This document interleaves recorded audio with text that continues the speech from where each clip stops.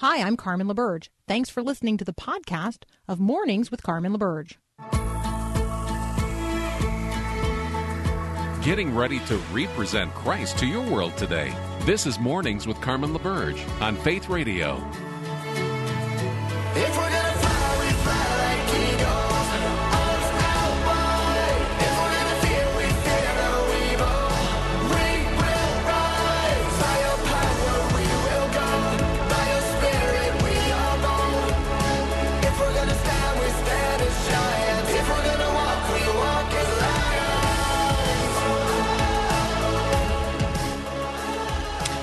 Well, good morning. Good morning. Where in the Word are you on this Wednesday, February the 3rd? Where in the Word are you today? Lots and lots of conversations in the culture about identity, what people say about themselves, who they claim to be, whether or not that is fixed or static. So, who is this Jesus about whom we make so much fuss? Everyone has an opinion about Jesus. Everyone on the street, if you were to ask them, who is Jesus of Nazareth, or who is Jesus whom we celebrate at Christmas, or who is Jesus who Christians claim rises from the dead at Easter? Who is this Jesus? Many, many people will have formed an opinion about him one way or another. But here's maybe the more essential question. What does Jesus actually say about himself? Who does he claim to be? Well, John records several I am statements by Jesus, where Jesus makes declarations about himself. Jesus also talks frequently in John's gospel, or as recorded in John's gospel, about his relationship with the Father and how they are one. And so let's look at the I am statements of Jesus this morning, just to remind ourselves of who Jesus is and what he says about himself. So the first I am statement of Jesus is actually not one of the ones that you might most quickly think about. So the list that people often offer would be in John chapter 6, where Jesus says, I am the bread of life. In John chapter 8, where he says, I am the light of the world. In chapter 10, where he says, I am the door of the sheep. Also, the chapter where he talks about being the good shepherd. I am the good shepherd. In chapter 11, Jesus says, I am the resurrection and the life. In chapter 14, maybe the one we quote the most often here, Jesus being the way and the truth and the life. And then in John chapter 15, where Jesus talks about being the true vine. Now, those are the sort of traditional list of I am statements recorded in the Gospel of John. But I want to highlight a couple of other places in John's Gospel where Jesus comes right out and just says, I am. So in John chapter 6, Jesus is walking on the water. The disciples are terrified when they see a person walking in a place where a person should not be able to walk. And Jesus reassures them just with the statement, I am. It's translated, hey, it's just me, like, right? It's, hey, it's me. But the word is, I am. It's I am who is walking on the water. Do not be afraid. He gets into the boat. Immediately the boat is on the shore. The whole thing is miraculous. The disciples are stunned. They might be stunned for multiple reasons, one of which Jesus uses what for them would have been recognized as ineffable, unspeakable.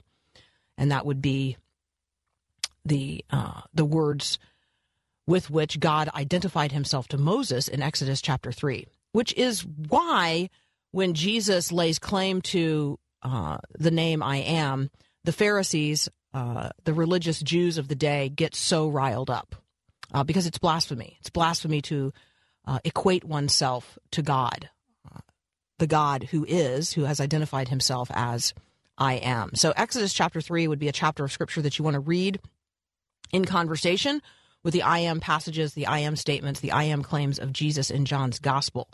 A couple of other places where Jesus says I am, there is an exchange with the Pharisees in John chapter 8, and Jesus is talking with them about the Father. They're not really understanding that. He's talking about dying for sins, and he says, unless you believe that I am he, you're going to die in your sins. And so they say, well, who are you? And Jesus says, I'm telling you that I am from the beginning. And he talks about being the judge. He talks about being the one who is sent to declare the reality of God and God's redemption to the world. Scripture says, they didn't understand what he was talking with them about. And so Jesus says to them plainly, when you have lifted up the Son of Man, obviously a passion prediction there pointing toward his crucifixion. When you have lifted up the Son of Man, then you will know that I am he. All right. I am. Again, that Exodus 3 reference. And that I do nothing on my own authority, but speak just as the Father taught me. And he who sent me is with me. He has not left me alone, for I always do the things that are pleasing to him. And as he was saying these things, many believed in him. But as you fast forward in this same chapter of John's Gospel, again, I'm in chapter 8 of John's Gospel, not everyone believes. And so later in the same chapter, Jesus is this ongoing conversation, still the same conversation, but this time turned and engaging directly with the Pharisees. And he says, your father Abraham rejoiced that he would see my day. He saw it and was glad. And the Jews say, you're not even 50 years old. I mean, how have you seen Abraham? And Jesus then says to them, truly, truly, I say to you, before Abraham was, I am. And they picked up stones to throw at him, but Jesus hid himself and went out of the temple. Jesus is declaring himself to be God. And that is a blasphemy for those who do not believe him. And in John chapter 18, we see this played out again at the arrest of Jesus. And we see the very power of Jesus' identity as the one who is the great I am. So Judas is leading this band of soldiers and some officers and some of the chief priests and some of the Pharisees. Let's just remember that's the group of people who are there, who come as a part of the arresting party, lanterns and torches and weapons. And Jesus, knowing that all of this would happen, I'm in John chapter 18 now. Jesus, knowing that all of these things would happen, came forward and said to them, whom do you seek? And they answered him, Jesus of Nazareth. And Jesus simply said to them, I am he. I am. And Judas, who betrayed him, was standing with them. And when Jesus said, I am, they drew back and fell to the ground. So he asked them, whom do you seek? And they said, Jesus of Nazareth. And he answered, I already told you that I am. So if you seek me, let these men go.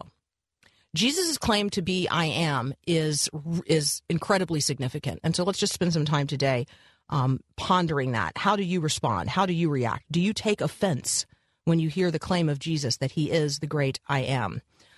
And what does it mean for us who believe that Jesus is one with the Father and makes a way for us to be so as well?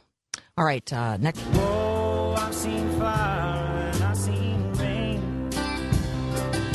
Seen sunny days that I thought would never end. Joining me now, Pastor Daryl Crouch, pastor of the Green Hill Church, also blogs at crosstide.org. Daryl, welcome back. Great to be with you, Carmen. Good morning. Good morning. So there are lots of conversations ongoing, at least on social media. I hope they're going on in other places as well, between pastors who are African American and pastors who are white about all kinds of things going on in the church and the culture today. It's an ongoing conversation, and there is a letter from Martin Luther King Jr. Written in, many years ago now, but written from the context of a jailhouse. And it did change a nation, and yet I think it still has words of clarity to speak to us today. You have a post about this at crosstide.org. Will you just walk us around in this jailhouse letter that changed a nation? Sure, I appreciate that. And it is an ongoing conversation because we're people who are a work in progress. And so we're grateful for the work that so many have done and that we stand on their shoulders, Martin Luther King Jr. Being among the greatest of them. But we still have work to do. And so these conversations have to continue in a context of humility, in a context of friendship.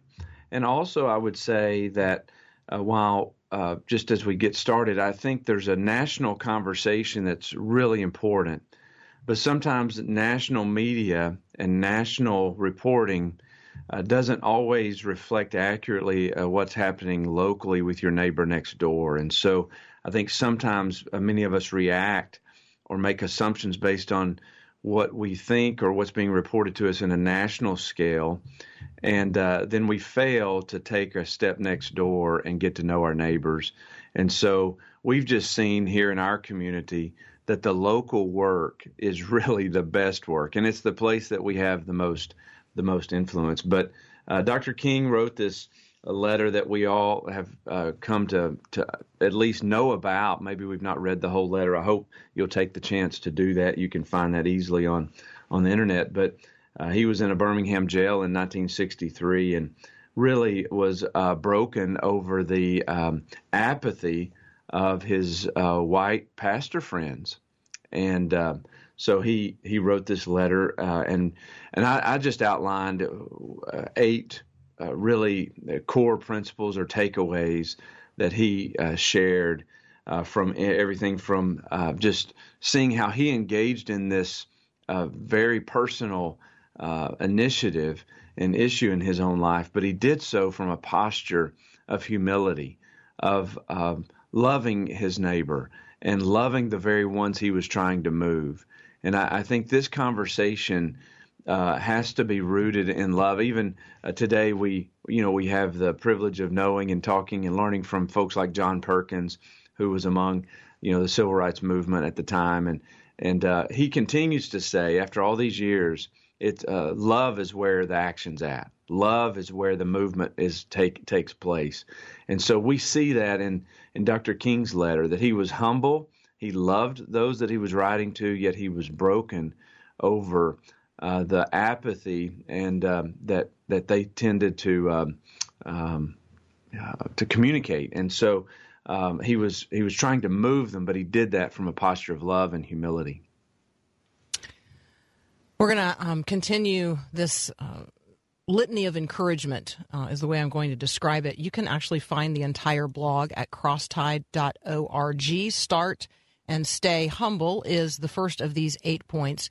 The post is called A Jailhouse Letter That Changed a Nation. Daryl Crouch and I will be right back. When love broke through, you found me in the darkness, wandering through the desert. I was Talking now with Pastor Daryl Crouch. We're talking about our witness as Christians in the context of a culture deeply divided over many things, not least of which here in the United States of America is the ongoing challenge that we have related to race. And so we are revisiting Martin Luther King Jr.'s letter from a Birmingham jail. The piece that is posted at crosstide.org, which I highly commend to you, is A Jailhouse Letter That Changed a Nation. So, Daryl, after we start and stay humble, we could spend a lot of time on your second point, which is assume the problem of injustice is your problem. This is, I think, maybe one of the most critical points on the list. It really is. And I say in there that we don't have the luxury of waiting until injustice is on our doorstep. But that's typically what we do. We wait until it affects us personally and our family and our children or our parents or a good friend of ours. So we wait until it's a critical moment. But, Jesus didn't do that. He didn't wait and assume that the marginalized were someone else's problem. His ministry was characterized by moving the least of these into the middle, into the center of his attention. And so I think for us to take initiative and assume that the problem is our problem, it's not someone else's problem. And we don't need permission either to step into that space. We don't need to wait for others to give us a green light. There's so much work to be done locally, so much work to be done in the areas that we do have influence already, that we can enter into that, and we should and we must. We are our brother's keeper, and so we have a responsibility when we see those that are hurting. And we tend to do this, Carmen, in some other areas. Evangelicals have a history of standing up and speaking up for the unborn, for example, and we get that in that context that we're going to step into that space because we have a responsibility to people that perhaps we'll never know or meet. But when it comes to the issue of racial reconciliation and the issues that are, as you mentioned, dividing us now in that context, we tend to assume that we need to wait it out and that it's somebody else's problem. But that was Dr. King's frustration. If those in a majority culture, white culture, had stepped into this space, it would have literally changed the landscape during the 1960s and going forward. I think there are.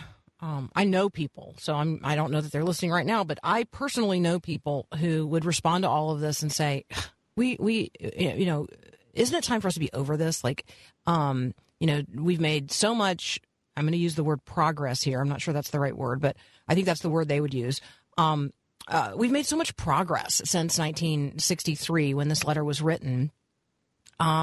You see African American faces all over the media, very high profile influencers, very high profile pastors, very high profile politicians. And they will point to those as evidence that things are very different now than they were in 1963. But there's a grief and an angst that is present in Black America that we must not ignore. And it's not fair to say everybody should just get over it. Absolutely. And there's a couple of things I would just speak into that. I would say that sin is a real problem. And it's still a problem. It's been a problem for a long time, right, since the very beginning. So this is sinfulness. Racism is sinfulness, and sinfulness requires constant vigilance. And we must acknowledge it as what it is. It's not simply a social ill. It's not simply an issue with one particular group of people. This is a sin problem. And so I think for the people of God to recognize that and step into that and understand this is a gospel issue and a gospel proclamation issue. So that's number one. The second thing I would say to folks who would think, hey, can't we just move on? I would just build some friendship with some people of color, get to know some people. And every person of color are not the same. So all Black people are not monolithic. All white people are not monolithic. All Asian folks are not monolithic.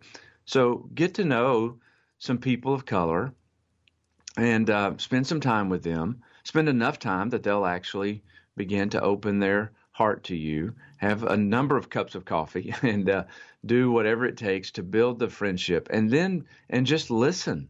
Listen to their story. Listen to their experiences. I have friends that have a wonderful perspective. They're black blood brothers and sisters, and they have a wonderful gospel, Christ-centered perspective, but they understand there's still work to be done. And as they open their heart to me and in friendship, I have a greater understanding of what the issues are. And not everyone is just trying to beat up on each other. That's really not what's happening. There's genuine people who understand that this is a problem, continues to be a problem in America, continues to be a problem among evangelicals, frankly, continues to be a problem among people who carry a Bible and confess Jesus as Lord. And so I think we have to continue to step into this space through personal friendships, also recognizing where systemic issues are happening in our local communities that are stiff-arming people of color, and step into that and speak into that and be advocates for folks. And so we have made progress. I mean, there has been legislation, there has been movement in the right direction, but to assume that we're past it is the same to assume that we're just past all other sins, and that's just not the case. Yeah, I mean, this is not something that we are going to get over. It's not something that we can gloss over. It is only something that Christ can cover, and we have to uncover the sin and allow him to just radiate the really purifying light of his love into our hearts and into our relationships. The invitation, the encouragement to actually make a friend, right? get to know some people, get to know a person who is substantially different in skin color and life experience than myself, a person whose social location is different than my own, and then to just really listen. And so let me, if you're listening right now and you're wondering, what would I say in such a series of coffee conversations? Maybe you just start with, there's some ways in which we're obviously different. Maybe you could just tell me your story. Where did you grow up? What was life like there then? What's the scariest thing that happened to you when you were a kid? What did you dream about? Who were your heroes? Did your family go on vacation? If so, where? What did you do? Did you go to church? If so, where? What was that like? Who were your friends then? Where are they today? The answers to those questions will reveal a lot. And you think that growing up and going to the beach and taking family vacations and going to Disney World and traveling and seeing things and feeling safe and respecting the police, you think that that's how everybody grew up, and it's not. It's not. It's not the shared life experience of a lot of people. And there are a lot of people today whose childhood friends are no longer alive. And so they need new friends. And you could be one of those friends if you're really willing to be a friend. And that means that we humble ourselves and listen to others and seek to understand them before we seek to maybe in any way walk with them or speak into their lives. Fair? Yeah. People are people. They're not projects. And so, be a friend and do all those things you just said, and expect that to take time. If I meet a brand new person and they ask everything about me, I'm going to be slow, no matter what color they are or where they're from. I'm going to be slow to trust them. And so trust is built over time, and there are barriers to trust. And so for us to enter into this space requires a sense of this is a marathon. I'm a learner. I'm a student. And it also means that as a white man, I am an advocate for people who are marginalized. I'm not particularly marginalized. I don't have that experience, but I do have a responsibility to advocate for, in private conversations and in public settings and whatever influence that God gives to me, to advocate for the marginalized and those that I may not understand completely. And so not only are we befriending people who have different life experiences than us and in a genuine way trying to walk with them, but we're also advocating for them with in our group of friends and our areas of influence. And so that's what the pastors in Birmingham were simply not willing to do. And they were willing to be a friend to Martin Luther King Jr., but they weren't willing to advocate for him in their context. And so I think all of us have to decide how important the gospel is. Is Jesus Lord? Has he really removed the dividing wall between us? And if so, what are the implications in the way that I live my life and carry myself and leverage the influence God's given to me? Amen. Daryl, thank you so very much. You guys can find the piece that we were discussing today at crosstide.org. We'll be right back.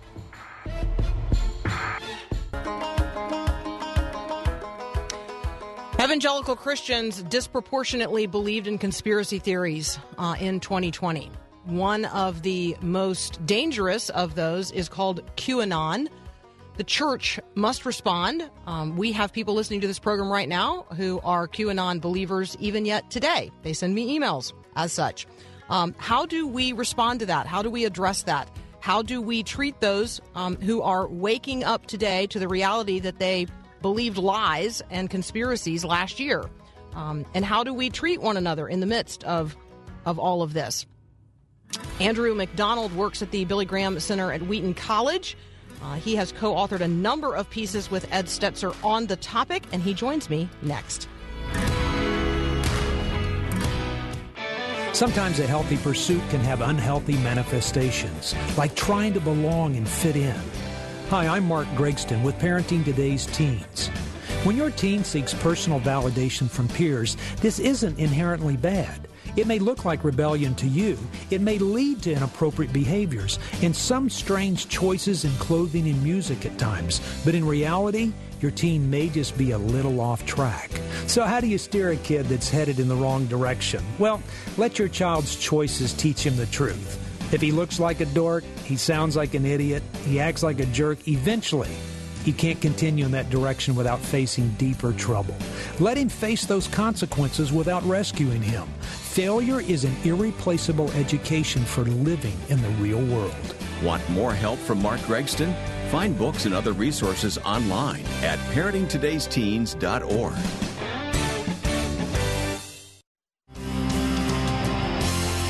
But the voice of truth tells me a different story. The voice of truth. Andrew McDonald is the Associate Director of the Wheaton College Billy Graham Center Institute, and he has joined us on a prior occasion. Welcome back, Andrew. It's great to have you today. Thanks for having me. Okay, we want to talk to two different groups of people who are listening right now. We want to talk with people who believe in conspiracy theories, and we want to talk with those who do not, and we want to talk with them in the presence of one another.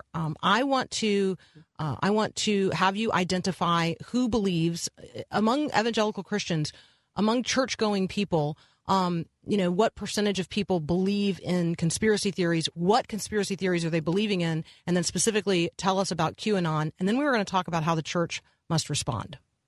Mm-hmm, mm-hmm. Yeah, so it's a weird thing because it's come up in the last few years here, but you're right. There are a growing amount of evangelical Christians that are subscribing to what we would call conspiracy theories, and more specifically, the one that's popping up right now is QAnon.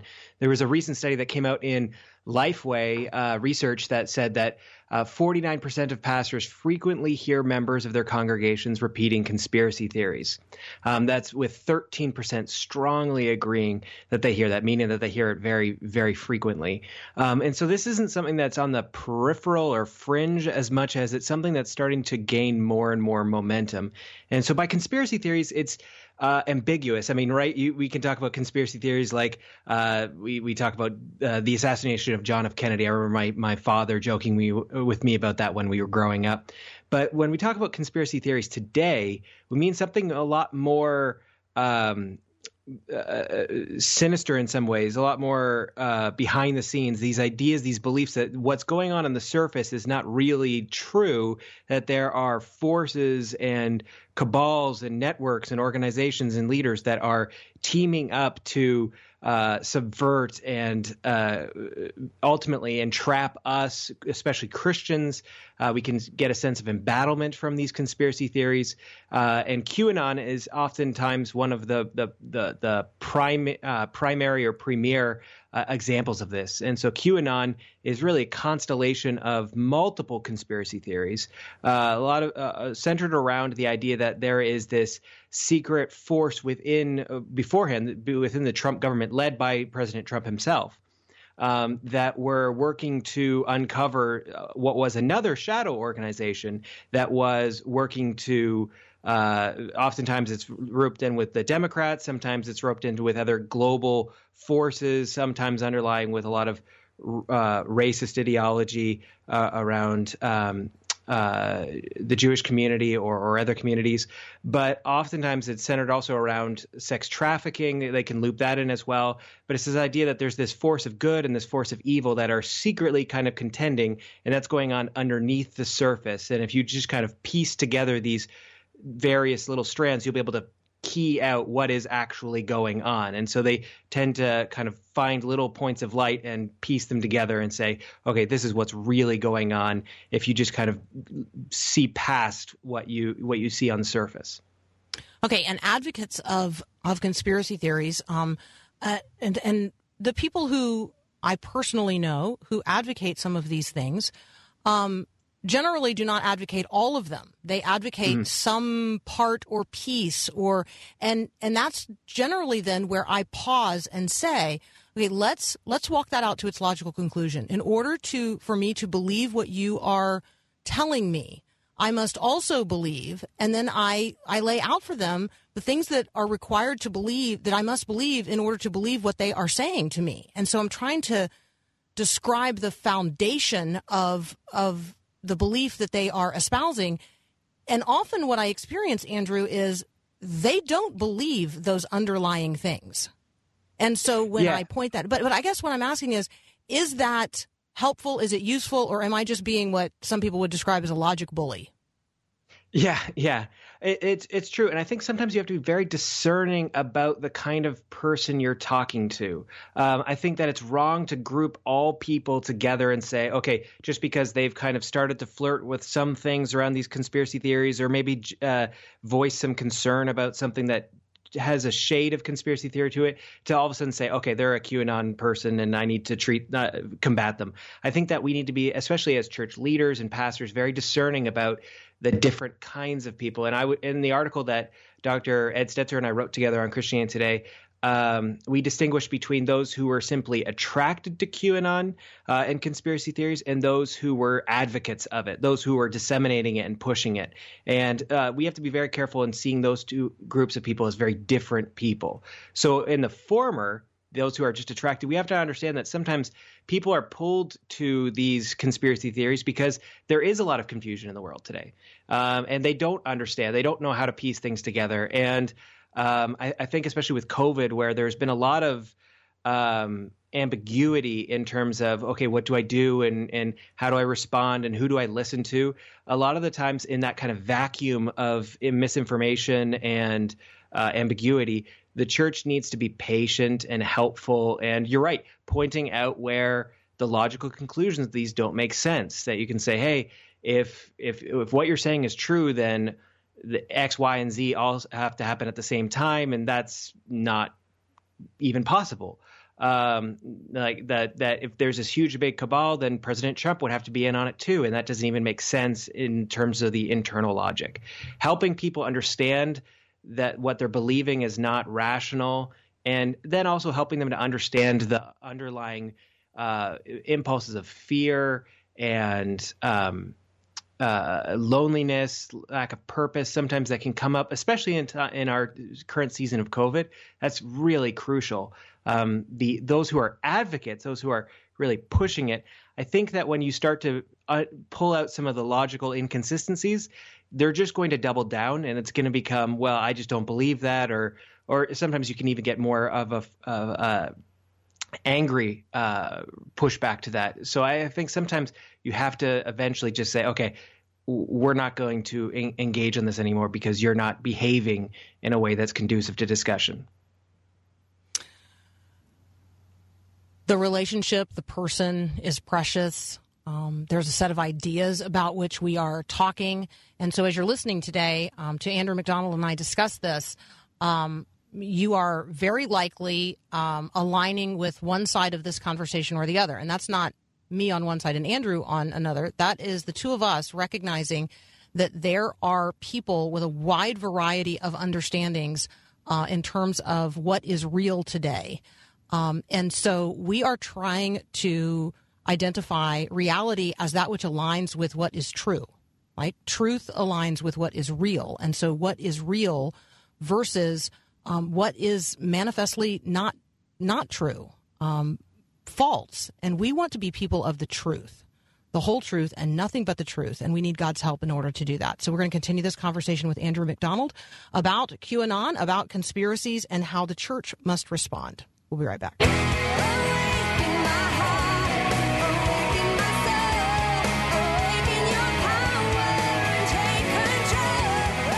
Continuing my conversation with Andrew McDonald from the Billy Graham Center at Wheaton College. Is it the Billy Graham Center? It's the Billy Graham Institute. What's the difference? Is the center where I go to meetings and the institute is where you do all the thinking? No, it's the alphabet salad of the Wheaton College Billy Graham Center Research Institute, so the WCBGCRI. So we don't make things simple for people.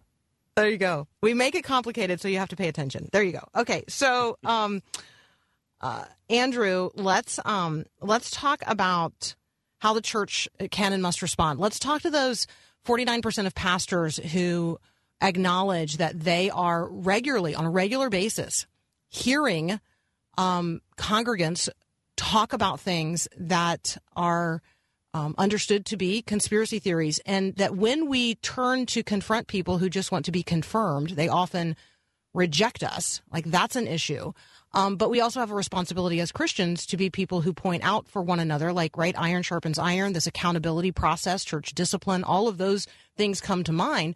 I want fellow believers to be people of truth in all areas of life. So can you help me walk around in this?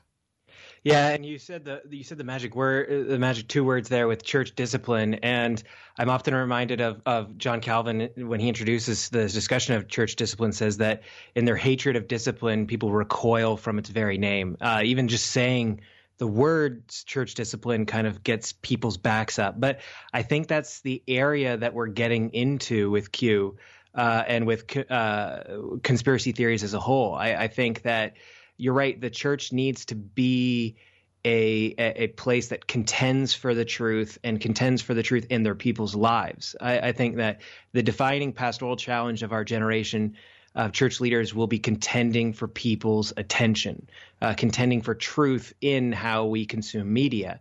And pastors need to take a firm stance on that when they start to see people disseminating lies and conspiracy theories, oftentimes under the guise of, oh, I'm just questioning. But when you peel it back, they're not really just questioning. They're using that to kind of smuggle in some things that are not true and are divisive. And so I think church leaders need to take a much more active stance of when you're seeing people spread things on social media, to not see it as harmless, but to start to do what Scripture tells us to do. So we see Paul says this at multiple points, but in Titus 3:10, he tells church leaders to warn those who are being divisive, to warn them again if they continue so, and then after they do so, after they continue to push on, to just to expel them from the believing community. I think that we're at that point that if you're challenging people and saying, are you going to be able to lay this aside for the sake of the church? And they say no, then we've reached a point of, okay, then you are ultimately choosing this over unity in the church. And that's a problem. And so church leaders need to be able to push back on that much stronger than they have in the past. Okay, we have a listener who says, who's making this observation, well, how can we know what's true when no one in the media nor the government tells us the truth? How do we know? How do we know who to trust? Might be one way to ask this question. And then they make the observation that, only what God says is true, but the Bible doesn't exactly address the specific issues that we're dealing with today in a way that's easy to understand. Yeah, and it's ultimately it's a good point, and I want to be able to respond in empathy ultimately to the idea that there is a lot of ambiguity and there is a lot of bias in not only the media, but in our own lives, in the way that we perceive the news. But I think that it's a wrong assumption to say that there is no truth in the media, that there isn't good reporting. And just because something that is negative towards us or towards your political views or towards your belief, towards the church, doesn't necessarily mean that it's wrong and that it's not factually right. And so I think part of it is listening with critical ears, not just turning things off and saying, okay, I'm not going to listen to MSNBC or CNN or Fox or another news source, but listening with critical ears of, okay, how can I take what is good, check it across multiple places, and leave behind what's bad. And ultimately that comes from listening widely and also listening together as the believing community, listening with your pastor, leaning into church leadership and asking them for help. How do I know what's true? How do I know what's not true? Help me understand. Go to your pastor, go to your church, instead of going to cable news, instead of going to Facebook and Twitter, going to the people who you know and you can trust and are in your community that can help you steward the news. So I'm going to recommend a few news sources that I turn to and look to. And again, as Andrew has said, I don't do any of these exclusively, right? I am a consumer of news from across probably a wider spectrum than anybody would want to spend their time doing. However, Axios.com, if you're looking for headline news and you want to find a news source that is at least attempting to be not only written by real people, not by AI, not by bots, but also designed to deliver the news in such a way that is not intended to be. It's intended to be insightful, not creating incitement. Those two are different. I also go to World, which you can find at world.wng.org. That's World Magazine at World News Group. I go to Breakpoint, relying on our friends at the Colson Center to be good, right, aggregators as well.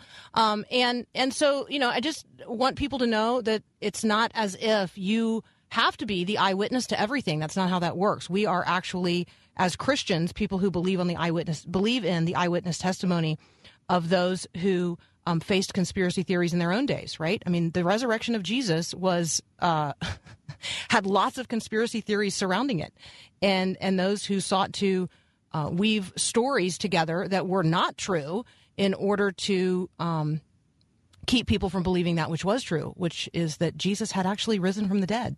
So it is a challenge. It's a challenging time, but it's not unique in Christian history. Yeah, and I would also add that one of the things that you can do if you're concerned, if you're about what is true and what's not true, is you don't have to take a stand. Like you don't have to all of a sudden become a proponent of, okay, this is now an alternate theory. This is what's going on behind the scenes. You can ultimately say, I'm confused and I'm unsure. And so I'm going to kind of sit back and get more information over time. I think it's one of the lies of the media cycle that goes so fast that you have to comment on everything as it happens. You can take time, reflect on what's going on in the news, and wait for more information. You do not have, there is no obligation to jump in and give an opinion right away. Yeah. And one listener acknowledging that, hey, we know from Russia that there are some actual conspiracies. And I would simply respond by saying the reason that you know that is because there are reliable media outlets reporting on it. And so, we can't with one hand say, there's conspiracy theories because we know about them. Well, we know about them because the media is accurately reporting on them. So it's challenging times. Andrew McDonald, thank you for helping us in the midst of these challenging days. Blessings upon you and your work at the Billy Graham Center there at Wheaton College. Want to encourage folks to check out the research related to this at lifewayresearch.com. Andrew and Ed's article at christianitytoday.com. Really good resources there. If you need more resources on this topic and subject matter, just email me, and I'm happy to send you a whole list. You can email me at carmen@myfaithradio.com. All right. What a fun first hour. Thank you so much for your participation in this hour. Let's stick around and enjoy the next hour together as well. John Brandon joins us. He's a Forbes columnist, and he's also the new digital media director here at Northwestern Media. That's up next here on Mornings with Carmen.